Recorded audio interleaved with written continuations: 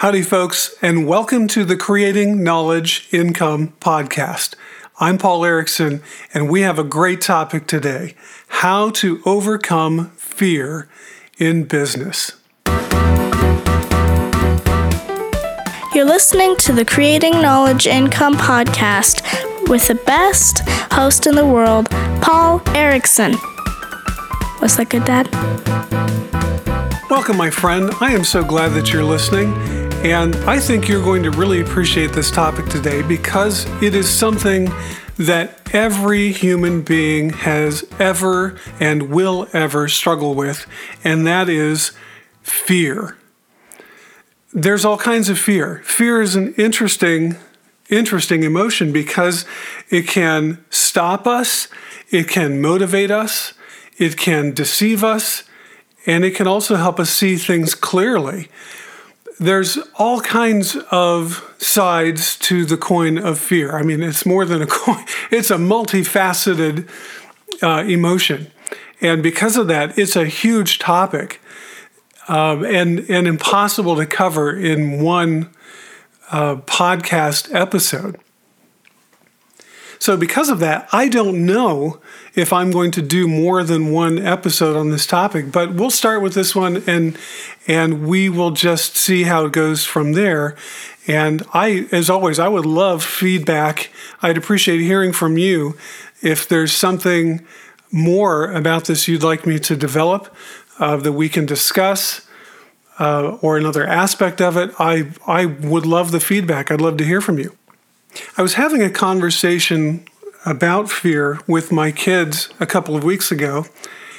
And as we were talking, I started to realize, this is a big topic, more than just kids being afraid of the dark or kids afraid of, there's the fear that kids often have is, what if the bad guy is out there trying to get us, or the boogeyman or whatever, those kinds of topics. No, as adults, we essentially are still struggling with the very same fears that we had when we were kids. It's just they're grown-up versions of the same thing.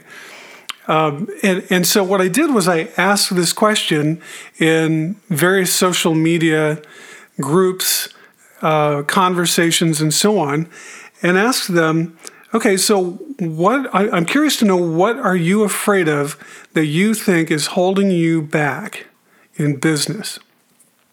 And the reason why is because I know, just from personal experience, but also just having been in business and coaching people for a long time, that oftentimes saying those things out loud or writing them down can help us to overcome those fears and can help us put them in perspective. And oftentimes when we do that, and the perspective we gain is that the thing that we were afraid of really isn't as big as we thought it was. Or it'll start to sound silly when we try to explain it to someone else. And we realize, this was not really something I should have been afraid of in the first place. So that was the question. What are we afraid of that we think is holding us back? And I ask you that question. What are you afraid of that you think is holding you back? And at this point, if you want to, and I think it's a great idea, whether you do it now or after you're finished listening to this episode, if you're going to listen to the whole thing, is you could pause this, get out your journal. If you don't have one, why not? No, I don't. I'm not judging. If you don't have a journal, that's fine. But get out a piece of paper or something and make a list of what you are afraid of or what you think is holding you back in your entrepreneurship, in your business, in your leadership, and so on. Or, as well as in your personal life. Those things obviously often overlap. And so take a moment sometime today, do it today, and make a list. And look objectively at that list and ask yourself, why am I really afraid of this? I asked this question in these various social media groups, and I'll give you a second to think about what you think the number one answer is. You take a moment to think about that. What the number one answer that people, I won't say unanimously, but most people answered. You think about that. I'm going to get a drink of water. I know what you're thinking, because everybody has either had this fear or will at some point and at some level, and it's the fear of failure. Overwhelmingly, everyone answered, I shouldn't say everyone, but most people answered that they were afraid of failing. And so what I did was I made a list of all of the general categories. I mean, there were people who answered, let's say there were 2 or 3 that answered essentially the same thing in different ways, but when you started to analyze it and really break it down to what they were saying, they could be categorized into general categories. So I made 11 of them, and the top one, of course, being the fear of failure. Almost, I would say that easily 80% of the people asked answered that they had a fear of failure.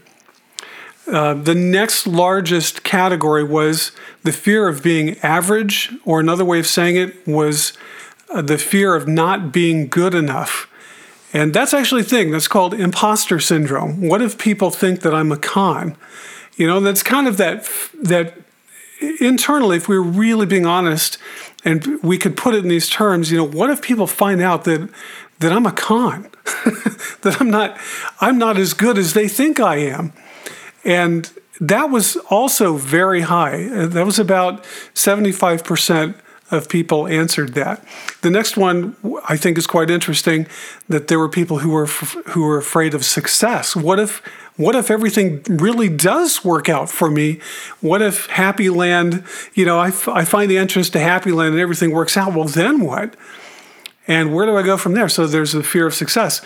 Next was the fear of making bad decisions. Well, what if I trust my instincts and they're wrong? What if and there's some tie-in to fear of failure here, but essentially, what if I'm not a good judge of this situation or of this person, or I make a bad decision? So essentially, you could say that's a fear of failure, but there's a nuance to it.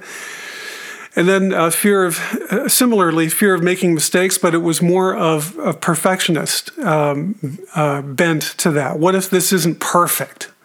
So again, you could say that these are fear of failure, but they're kind of twist on it. There's nuances there. Fear of rejection was a big one. What if people don't like me?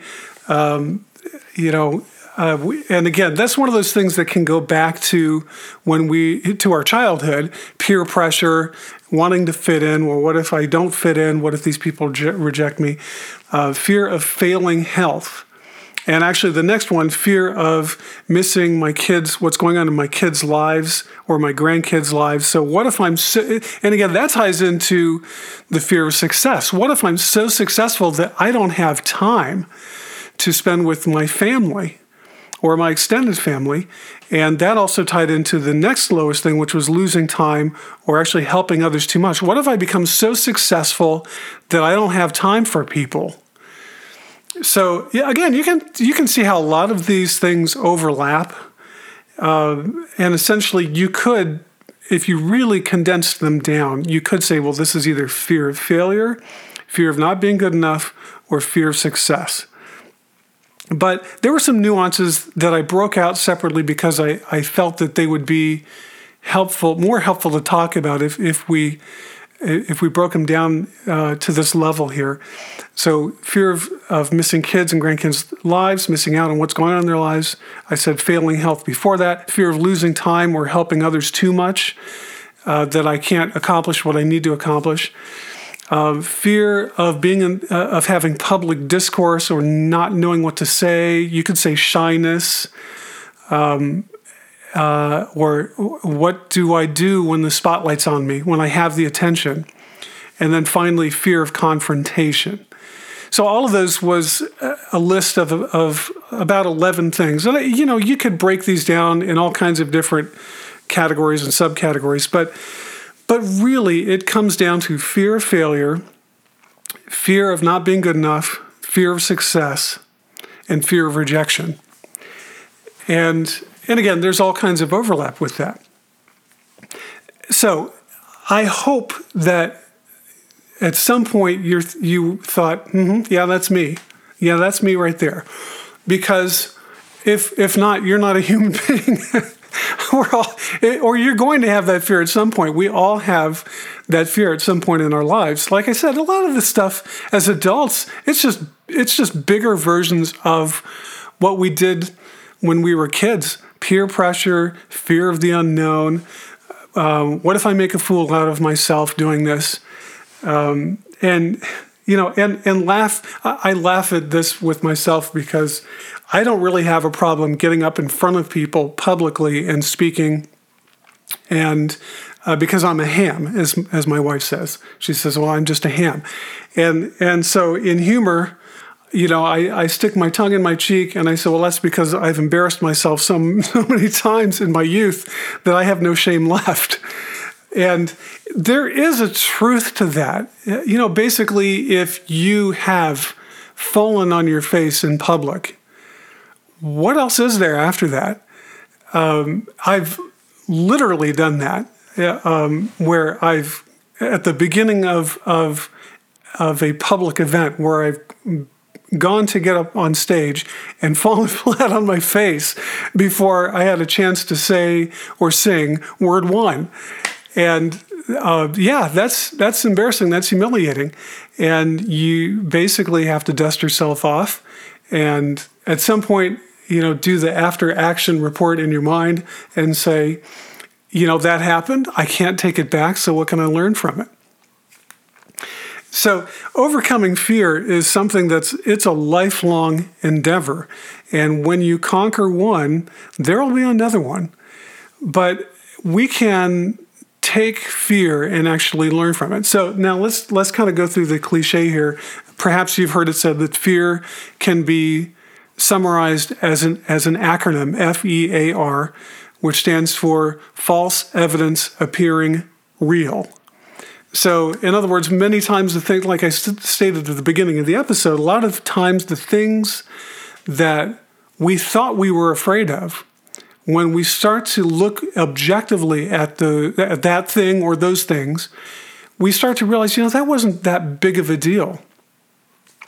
And it frees us up. It frees our mind up to use our mental engine for something more important. One of my favorite stories that I share with my voice students is from the very first space shuttle launch in the early 80s. And as I've said before on this podcast, I'm a fan of the space program and have been all my life, particularly the Apollo space program, but certainly the space shuttle program. So when the very first space shuttle launched, STS-1, it had never been flown in space before. The closest test flight that they had done was without an engine. It was the Space Shuttle Enterprise, and famous pictures and video footage from this where two shuttle pilots were on board the Enterprise. It was piggybacking on a special 747 that had been configured by NASA to hold the space shuttle, and that's what they used to tow the shuttle back and forth after mission landings and so on.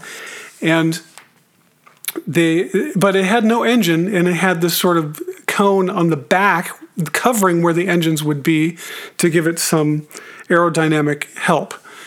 And they took the shuttle and operated it as a glider to its landing to make sure that it was a viable spacecraft, or not a spacecraft, a viable glider, that they were able to actually land this thing. Because it's one thing to make a wooden mock-up in a wind tunnel. It's another thing to land this all together, this expensive piece of equipment. But it had still never been flown in space before. I mean, even with Mercury, Gemini, and Apollo, they were able to launch one of those rockets, one of those era of rockets, unmanned, and test it and recover it and make sure that it would work and that it was safe. But the shuttle was so unique, it was so expensive, just a completely different animal. how in the world do you test flight? Well, the only way you can test flight it is to actually test flight it with human beings on board, and so that's what they did. So here's Commander John Young and his co-pilot Roger Crippen, these two men who were the first test pilots of the space shuttle program. And I remember an interview with Commander John Young where the interviewer asked him, Commander Young, are you nervous? And he is considered by many to be the astronaut's astronaut. He had flown more types, and to this day still holds this record, more types of different spacecraft than any other astronaut, and had racked up more spaceflight than most astronauts. But he was asked, no one's taken this up in space before, are you nervous? And he looked at the reporter and said, young man, if you're not nervous, you don't know what's going on. I loved that. I mean, here's a guy, by all accounts, we would call the man's man. One of these space cowboys who fearlessly goes into the unknown, and he's sitting there admitting he's nervous. Now, that doesn't mean he's not confident, and it doesn't mean that he's scared either. I tell my voice students, it's okay to be nervous. It's not okay to be scared. And the difference is, nervousness is an energy that you can use. Nervousness, and by telling my students the story about Commander John Young, what I'm communicating to them is that someone who's nervous understands what's going on around them. They get the, no pun intended, gravity of the situation. Where someone who's scared is overwhelmed by the situation and they've lost the ability to control their thought process in an objective way. The takeaway then is, how do I change my fear into something useful? Now, if you've been in this situation where you are afraid of something, or if you have a lot of anxiety, and somebody says to you, well, just stop it. Just stop being afraid. Quit worrying about it. That doesn't really help. That's not very constructive criticism. The problem is that our minds always need to be chewing on something. It is well nigh impossible for us to not think about something. We're always thinking about something. We can be asleep. Our minds are active doing something. We're dreaming. We might not remember what we've dreamt, but our minds are engineered to pretty much be always on. And even if you practice some kind of meditation technique, it's impossible to completely think about nothing. So here's how this works. And to teach my voice students this as an example, I'll say to them, okay, I don't want you to think about the Statue of Liberty. Stop thinking about the Statue of Liberty. Don't think about the Statue of Liberty. And of course, they're looking at me like I'm thinking about the Statue of Liberty and you're not helping me. So the deal is we are, somebody says, well, I'm not a real visual thinker. Well, here's the thing. If you saw in your mind a picture of the Statue of Liberty, you are a visual thinker. And by and large, the majority of people are visual thinkers. Very seldom have I done that exercise and asked people what they saw, and they said, well, I saw the word Statue of Liberty. That is a real abstract thinker, and it's exceedingly rare.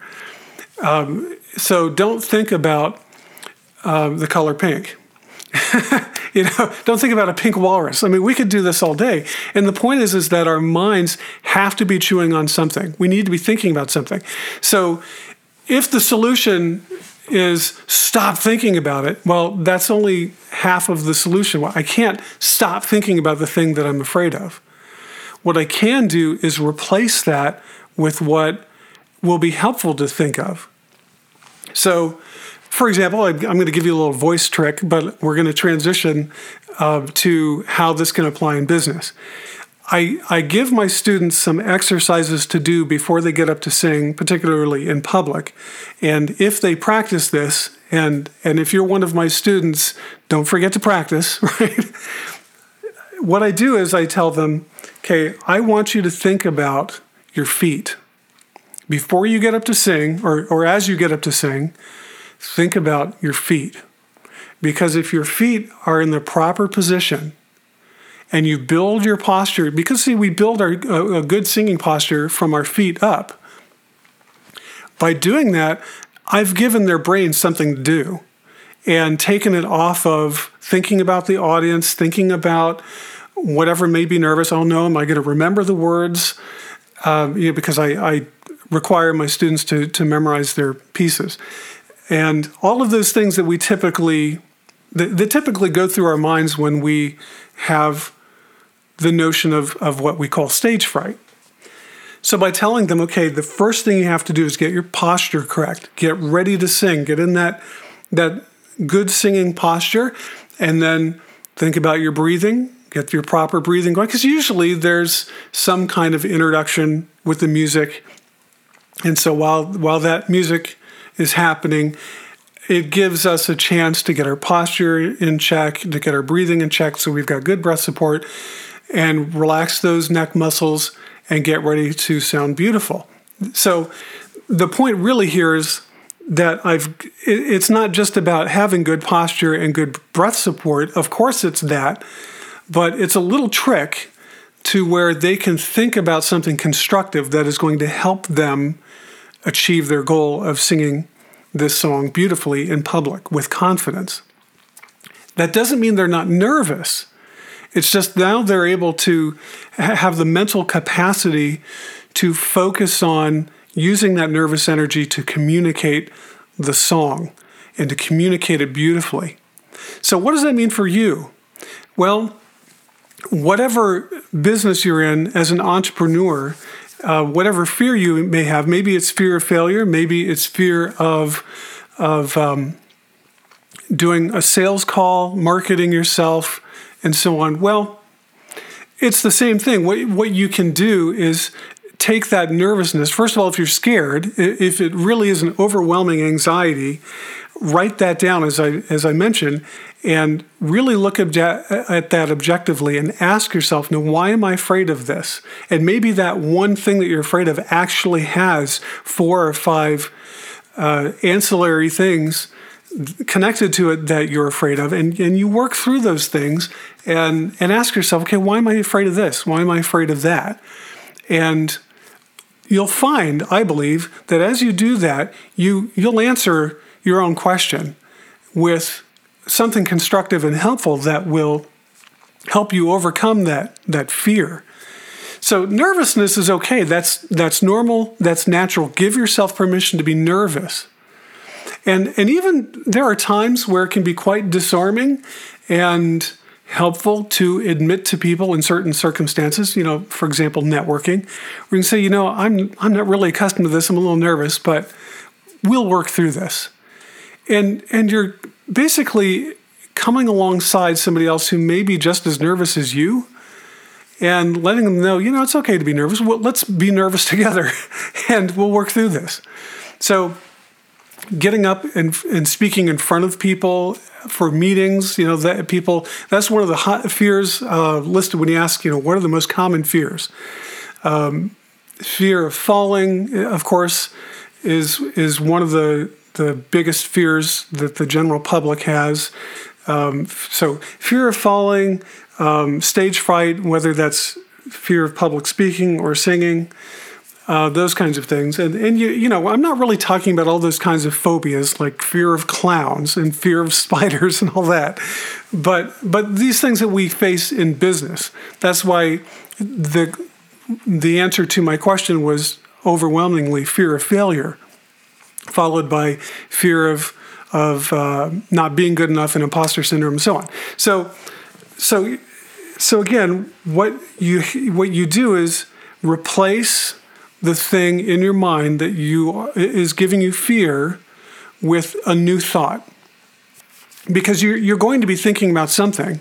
And if you don't give yourself an intelligent default to think about, you're going to find yourself going right back to that thing that's causing you so much anxiety. And it takes practice. It's particularly depending on how large that fear is, it's going to take practice, but it can be done because, this is not some super secret, but it is something that we often forget. I'm a migraine sufferer.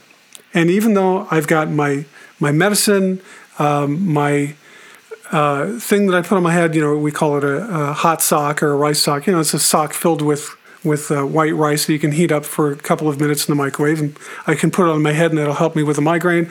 So I've got my migraine medicine, I've got that, or other tricks I use, like standing in a hot shower and letting the hot water run over my head, or, I've struggled with migraines all my life, and I have found that there are things that work for me and things that don't. But the thing is, when you have a full-on migraine, you don't think about all of those things because you're thinking about the pain, or you're trying to distract yourself. And then my wife will ask me, "Did you remember to take your medicine? Did you try the hot sock? Did you try this?" And because she knows that when I'm in the middle of a migraine, it's easy to forget those things. So we have intelligent defaults. The more times these things happen, the better we get at remembering, because it's giving us more opportunity to practice. So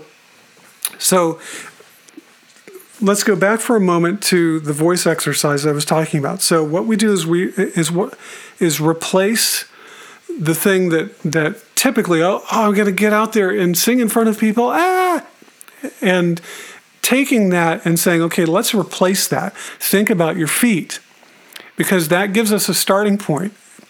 Every time I start a new lesson with a student, every week we'll do this, where we'll practice our posture, and I'll say, what's the first thing you think about? And they'll say, my feet.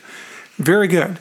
Because once we've gone through this, and it only takes, a couple of weeks, and they start getting the drill, where they're like, okay, now I'm going to build my posture up, I'm going to get my breath support going, and then we're going to do some breathing exercises, and we'll start warming up the voice. But it all started with our feet. And it helps us get over that nervousness, because now I have something to think about. So replace the thing that you're afraid of with a new thought that is going to help you overcome your anxiety. But there's more to it than that. And it is, now how do I change the thing that is giving me anxiety or the fear that I have into an opportunity? Now that's the mark of a real entrepreneur and a real leader, is recognizing that oftentimes our problems can be turned into projects. And we've mentioned this before in the podcast. But we're taking that same idea, but applying it to overcoming fear in business. So I'm going to replace my fearful anxiety thought with now a constructive, helpful thought. And we can get more specific here, but also recognizing that this fear that I have can actually provide me with an opportunity. And that opportunity could be to do something better, to do something I've never done before, and so on. For example, the space shuttle. What if Commander John Young, God forbid, chickened out? Well, certainly they have backup crews that could have taken over the flight, but the thing is, he didn't.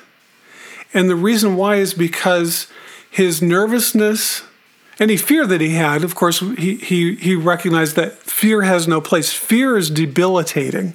Okay? Nervousness is okay.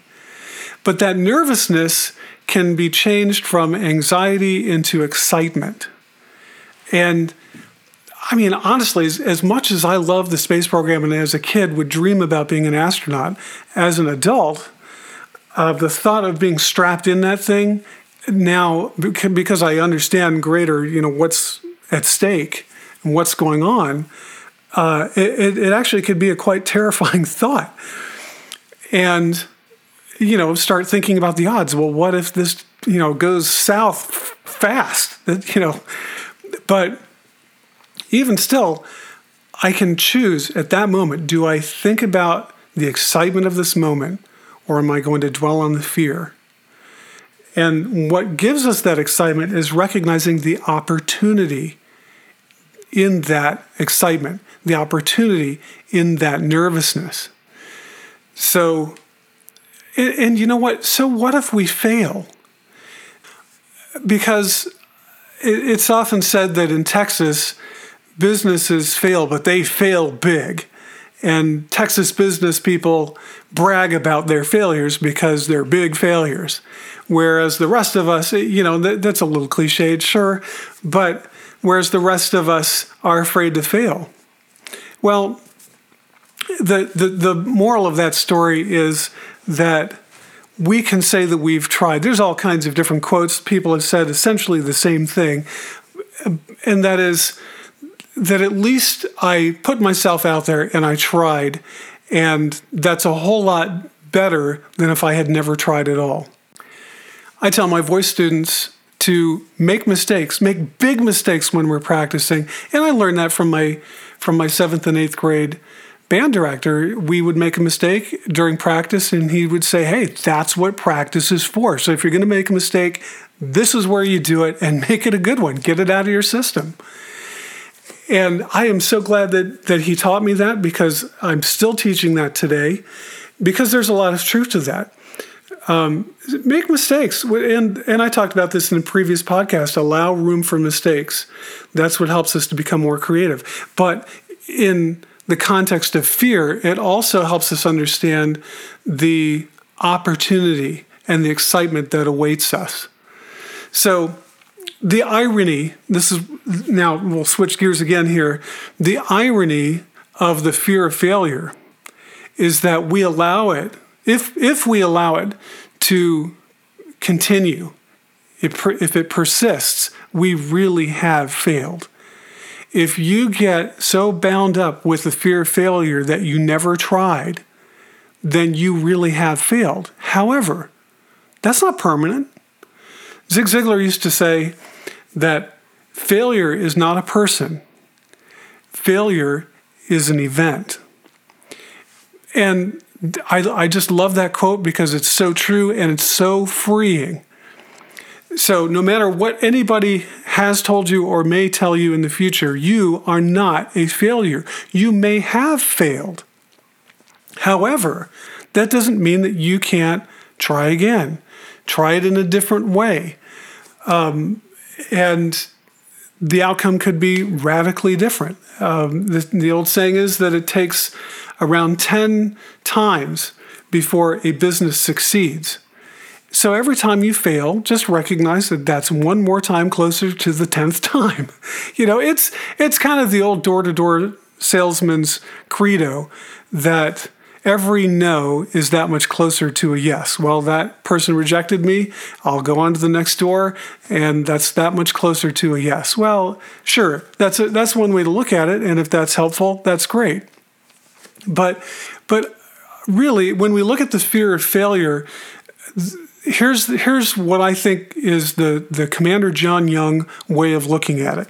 And I'm not trying to put words in his mouth by any means, but kind of getting into that mindset is to recognize, if it's something that's big enough that I'm afraid of failing at it, then I need to recognize that it's okay to be nervous about it. But if it's big enough that I have a fear of failure, then what I really need to be thinking about is what kind of awesome opportunity this is. What if I fail? Well, what if you fail? Yeah, but what if you succeed? You see, if we never try, then we have failed. And if you continue in the fear of failure, you're still in failure mode right now. The act of not deciding or being indecisive is just as damaging as, actually, I would say worse than failing. So you can't be indecisive. You can't just expect that the problem's going to go away. You've got to act. You've got to be decisive. Do it wisely, but do it. And if you fail, so what? You're one step closer to finding success if you're willing to do that.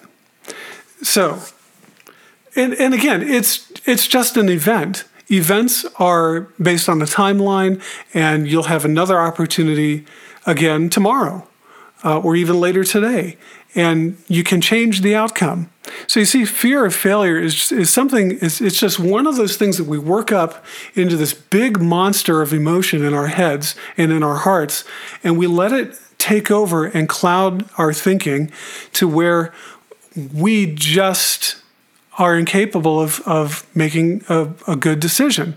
So by writing it down, we get to look at it objectively and plan out, okay, here's how I can take steps to overcome this. What am I so afraid of?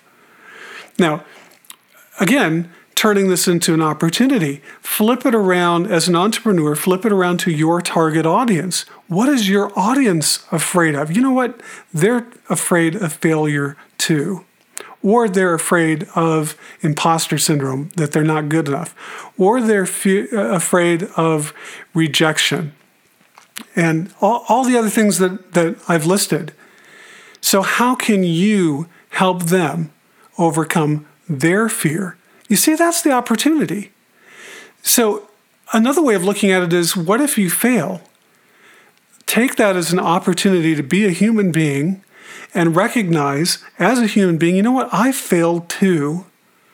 And now I have an opportunity to put my arm around somebody that I can help and say, you know what, so if you fail, I'm here for you. I'll be right there, and we'll work through this. Now, you can do that as a person, of course, but in business, that's good business sense. That's entrepreneurship. That's recognizing that we all have a fear of something, and how can I address this fear? We may not all have the exact same fear, but we all have, at some point, a fear of failure or imposter syndrome, or even fear of success or fear of making a bad decision. You know, a lot of times, the fear of bad decision is or making unwise decisions, however you want to say that, is simply because people themselves don't have enough experience, but you do. And so you can, as an entrepreneur, you can come alongside this person and say, you know what, I've made a lot of those same kinds of decisions, and let me help you make some good decisions. That's whether you do that as a mentor, a paid mentor, or a coaching program. See, that's an opportunity to start a coaching program. If you've got so much experience in something that people are asking you for help in this area, you have a great opportunity to perhaps start a coaching program, or to do what I'm doing, start a podcast. You know, before I started this podcast, I was afraid because as a tenor, I don't really have the deep baritone voice that we often stereotypically think that people in podcasts or on radio or YouTube and so on should have. And that was a genuine fear that I have. As funny as it sounds, especially coming from somebody who teaches voice lessons, is I don't like the sound of my own voice. I don't particularly like the sound of my speaking voice. But I had to get over that, not just by, well, I'm not going to think about that, but instead by taking that nervousness and allowing that to get me excited, really talking to myself, telling myself, now, this is exciting. And if I'm nervous about this, it's because maybe there's an opportunity, and maybe there's things that I've learned from and mistakes that I've made that I've learned from. And boy, aren't there a lot of those where I can encourage somebody else and come alongside somebody. And I hope it's encouraging to you. I really do. So that's why at the end of every podcast, and I'm working on getting a YouTube channel up as well, where I end it by saying, be smart, be good, be humble right now. Because, yeah, we want to be smart. I mean, after all, this is the Creating Knowledge Income podcast, and it's about how you can take your knowledge and skill and use it to generate passive income. But that's the being smart part. You know, obviously, we don't want to be foolish in a stupid kind of way, for lack of a better way of saying it. But we should strive to be smart. We should strive to be good, to be helpful to people in the world. And so that's another goal of this podcast, is to be an encouragement, to be helpful, to be good, to be humble. Well, you know what? I have to admit, I've made a lot of mistakes. I don't think I've arrived. I bleed just like anybody else who gets cut. And I have to be willing to, as I'm talking about today, be willing to acknowledge my failures and my mistakes in order for us to see the opportunities as well. And I have to recognize that I don't think that I'm anything special or unique in the sense of being better than anyone else, not by any stretch of the imagination. And humility is what gives us accessibility. If you really are smart and you really are good, but you don't have humility, that's an arrogant person, and nobody wants to be around somebody who is conceited like that. So humility really is important. And then I say, right now, do it now. And the reason why is because we, particularly for me, this is admittedly a fault of mine, is that it's got to be just so before I can release it out there. And the problem is that perfection is the enemy of completion. If you're waiting for it to be perfect, it'll never get done. So when creating the Macintosh computer, before the Macintosh computer was the Apple Lisa, Lisa. And the two Steves, Steve Jobs and Steve Wozniak, created the Lisa. They knew it wouldn't be perfect, but it would be a product. It would be something that they could just get out there and get the Apple ball rolling, for lack of a better way of saying it. And from that, and the lessons that they learned from that, the mistakes as well as the successes, they were able to build on that and create the Apple Macintosh, or just Mac, that we, as we call it now. So again, fear of failure, you know what? Expect to fail, but expect to succeed. Because when you fail, that gives you a springboard to learn from those failures. Why did this fail? Do the after-action report or the post-mortem or whatever you want to call it, and learn those lessons and use that as to your advantage to provide an opportunity. So we've really talked mostly about the fear of failure because it is by far the largest fear that has been expressed by this question, and we all get that at some point and at some level. Imposter syndrome. What if I'm not good enough? One of the things that may come as a surprise to you as an entrepreneur is if you're not getting enough work, or if the quality of work that you are doing isn't what you want to be doing, you want to do higher quality work, it may be you're not charging enough for your services.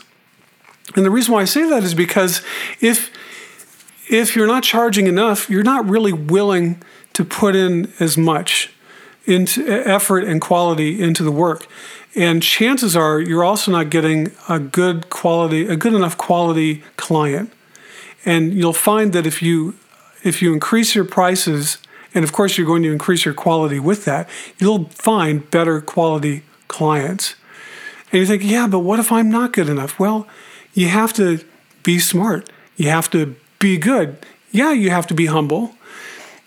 But the important thing is that you recognize that you have the talents that make you uniquely you. I recognize with this podcast, with my helping entrepreneurs by creating courses to help entrepreneurs create courses, online courses, e-learning, and so on.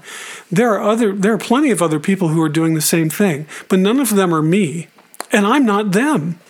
And so I appreciate what they do. I'm thankful for what they do because they bring a different emphasis than I do, and I bring a different emphasis than they do. And that's what makes us unique. If we think that we have all the answers, then that's a really dangerous place to be. I don't pretend to be any better than any of them. There are some that have more experience. There are some that have more knowledge. There are some that have less knowledge and experience.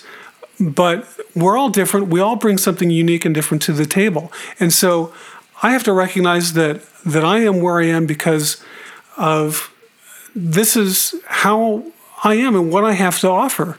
And I have to be okay with the potential client or audience member saying, this dude really isn't for me. That's fine, because somewhere out there is somebody for them, and I wish them well. And recognize, but there are people out there who are going to appreciate what I do. And those are the people that I want as my clients. I want them to appreciate what I do, but I also want to appreciate what they can do and that we can work together. So don't be afraid of, this is why we have a variety of restaurants, a variety of hairstylists, a variety of plumbers, car mechanics. I mean, we could go on and on. There's not a one-size-fits-all for everybody. You be the best you that you can be. You be the smartest that you can be. You be sorry to mess up the English language here, the goodest that you can be, the humblest that you can be, and the right nowest that you can be, because it's all about who you are. And if you fail at being you, well, you know what? That's okay, because there are plenty of people who need what you have to offer. So not being good enough, it's a fear that we have, along with the fear of failure. And really that can be overcome by recognizing, you know what, I can't try to be like somebody else. I need to be the best me that I can be. You need to be the best you that you can be. As a voice teacher, one of the dangers is my students singing a song that somebody else well-known has sung and them trying to sound like that person. Now, I'm not talking about being an imitator of their voice, as an impressionist. I'm talking about, for example, somebody trying to sound like Elvis Presley who does not have the timbre or range of Elvis Presley, or Ella Fitzgerald, or Mel Torme. And if you're saying who, then you need to sign up for one of my voice classes. But in all seriousness, I tell them, look, God has given you the voice that you have because he found you uniquely suited to sing as you. So don't try to sound like anybody else. Try to sound the best version of you that you can be. And it's the same with business. Try to be the best version of you that you can be. And recognize, okay, here's the skill set that I have. This is what life has put in my toolbox and what I can offer to other people. So the notion of not being good enough, you are good enough. Even if you're just starting out as an entrepreneur, there are some life experiences, no matter how old you are or how young you are, that you have, and knowledge that you have that just makes you different than everybody else. And aren't we glad for that? Aren't you glad for that? I mean, I shudder to think of what the world would be like if everyone was like me. That's a terrifying, terrifying thought. And really, it is the point of why we're unique, why we're different, and why we all have something to offer that's unique. So if I have more than one entrepreneur in my course that has the same skill set. And first of all, none of them are truly 100% identical. But if I have maybe 3 people who are hairdressers, and trying to figure out, well, how can I take this and turn it into an online course?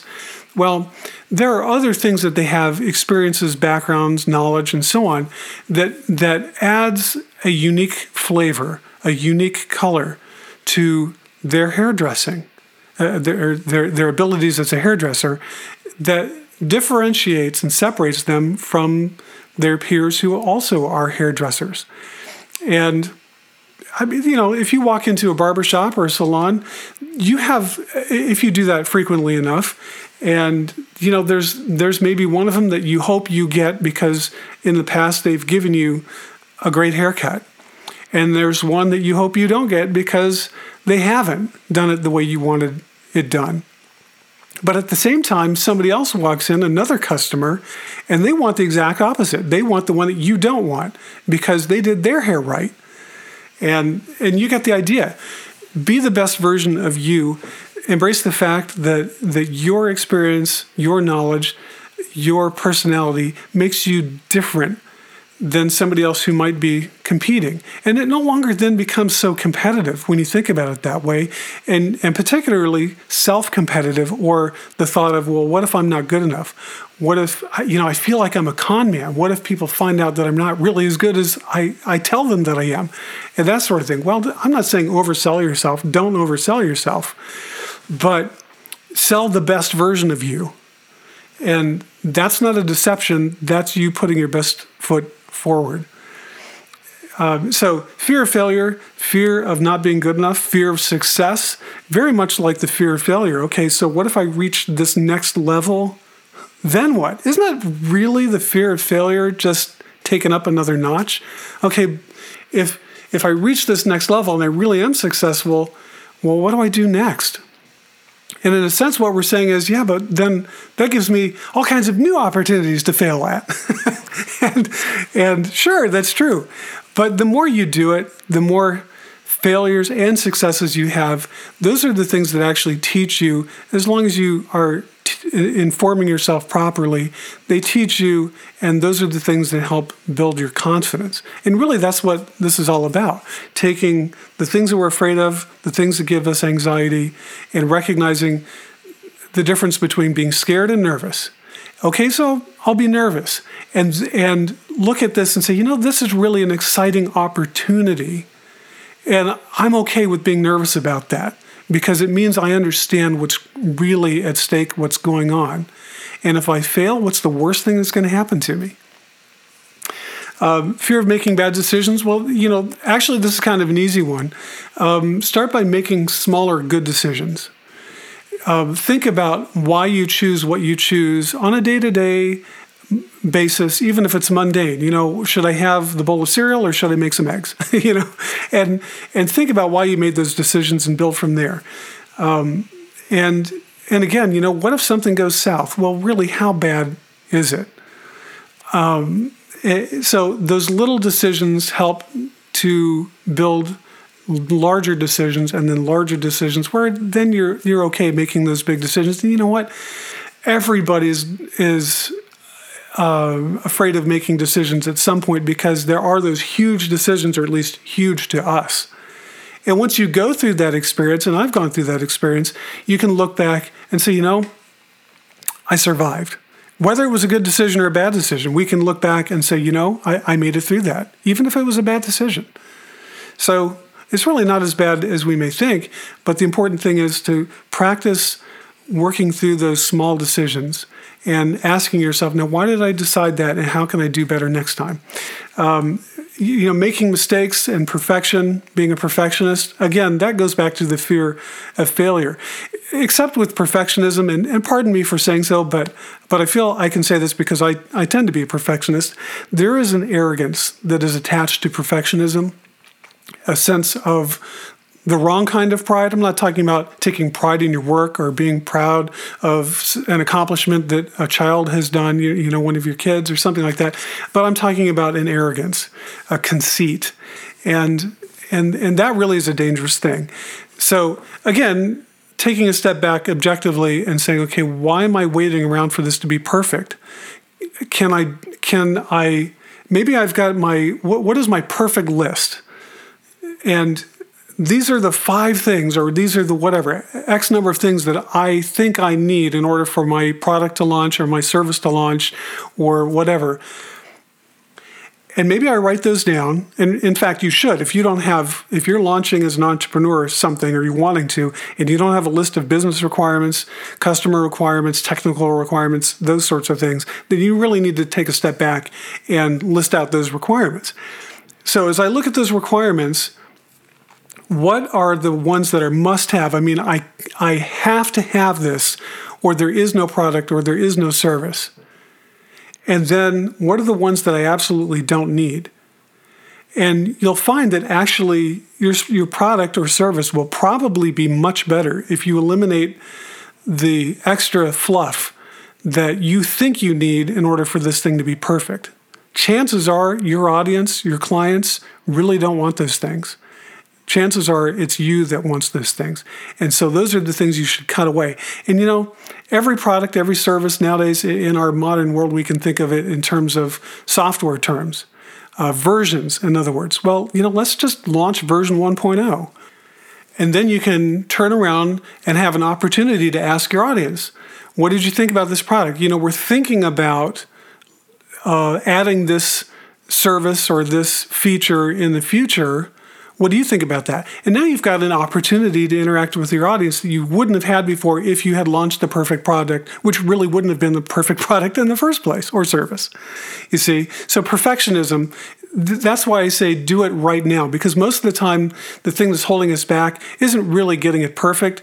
It's really something else, a fear of failure or a fear of success or not being good enough and so on and so forth. So we can kind of see how these categories can be broken down, but they really have parent categories: fear of failure, fear of success, and so on. Fear of rejection, hey, that's a big one. What if people don't like me? What if, I'm not accepted by my peers, and so on and so forth? Chances are, if you're hanging around people who are going to reject you, you probably don't want to be hanging around with them anyway. And that's true in business, but, we tell our kids that. I tell my kids that, if they're not willing to get along with you, you probably don't want to have them as a friend anyway. Why is that any different than business? If these people are going to reject me and I'm putting the best version of me out there, then I probably don't want to do business with them anyway. And again, write it down, think about it, look at it objectively, because when you do that, you'll realize, what, this really isn't as bad as I think it is.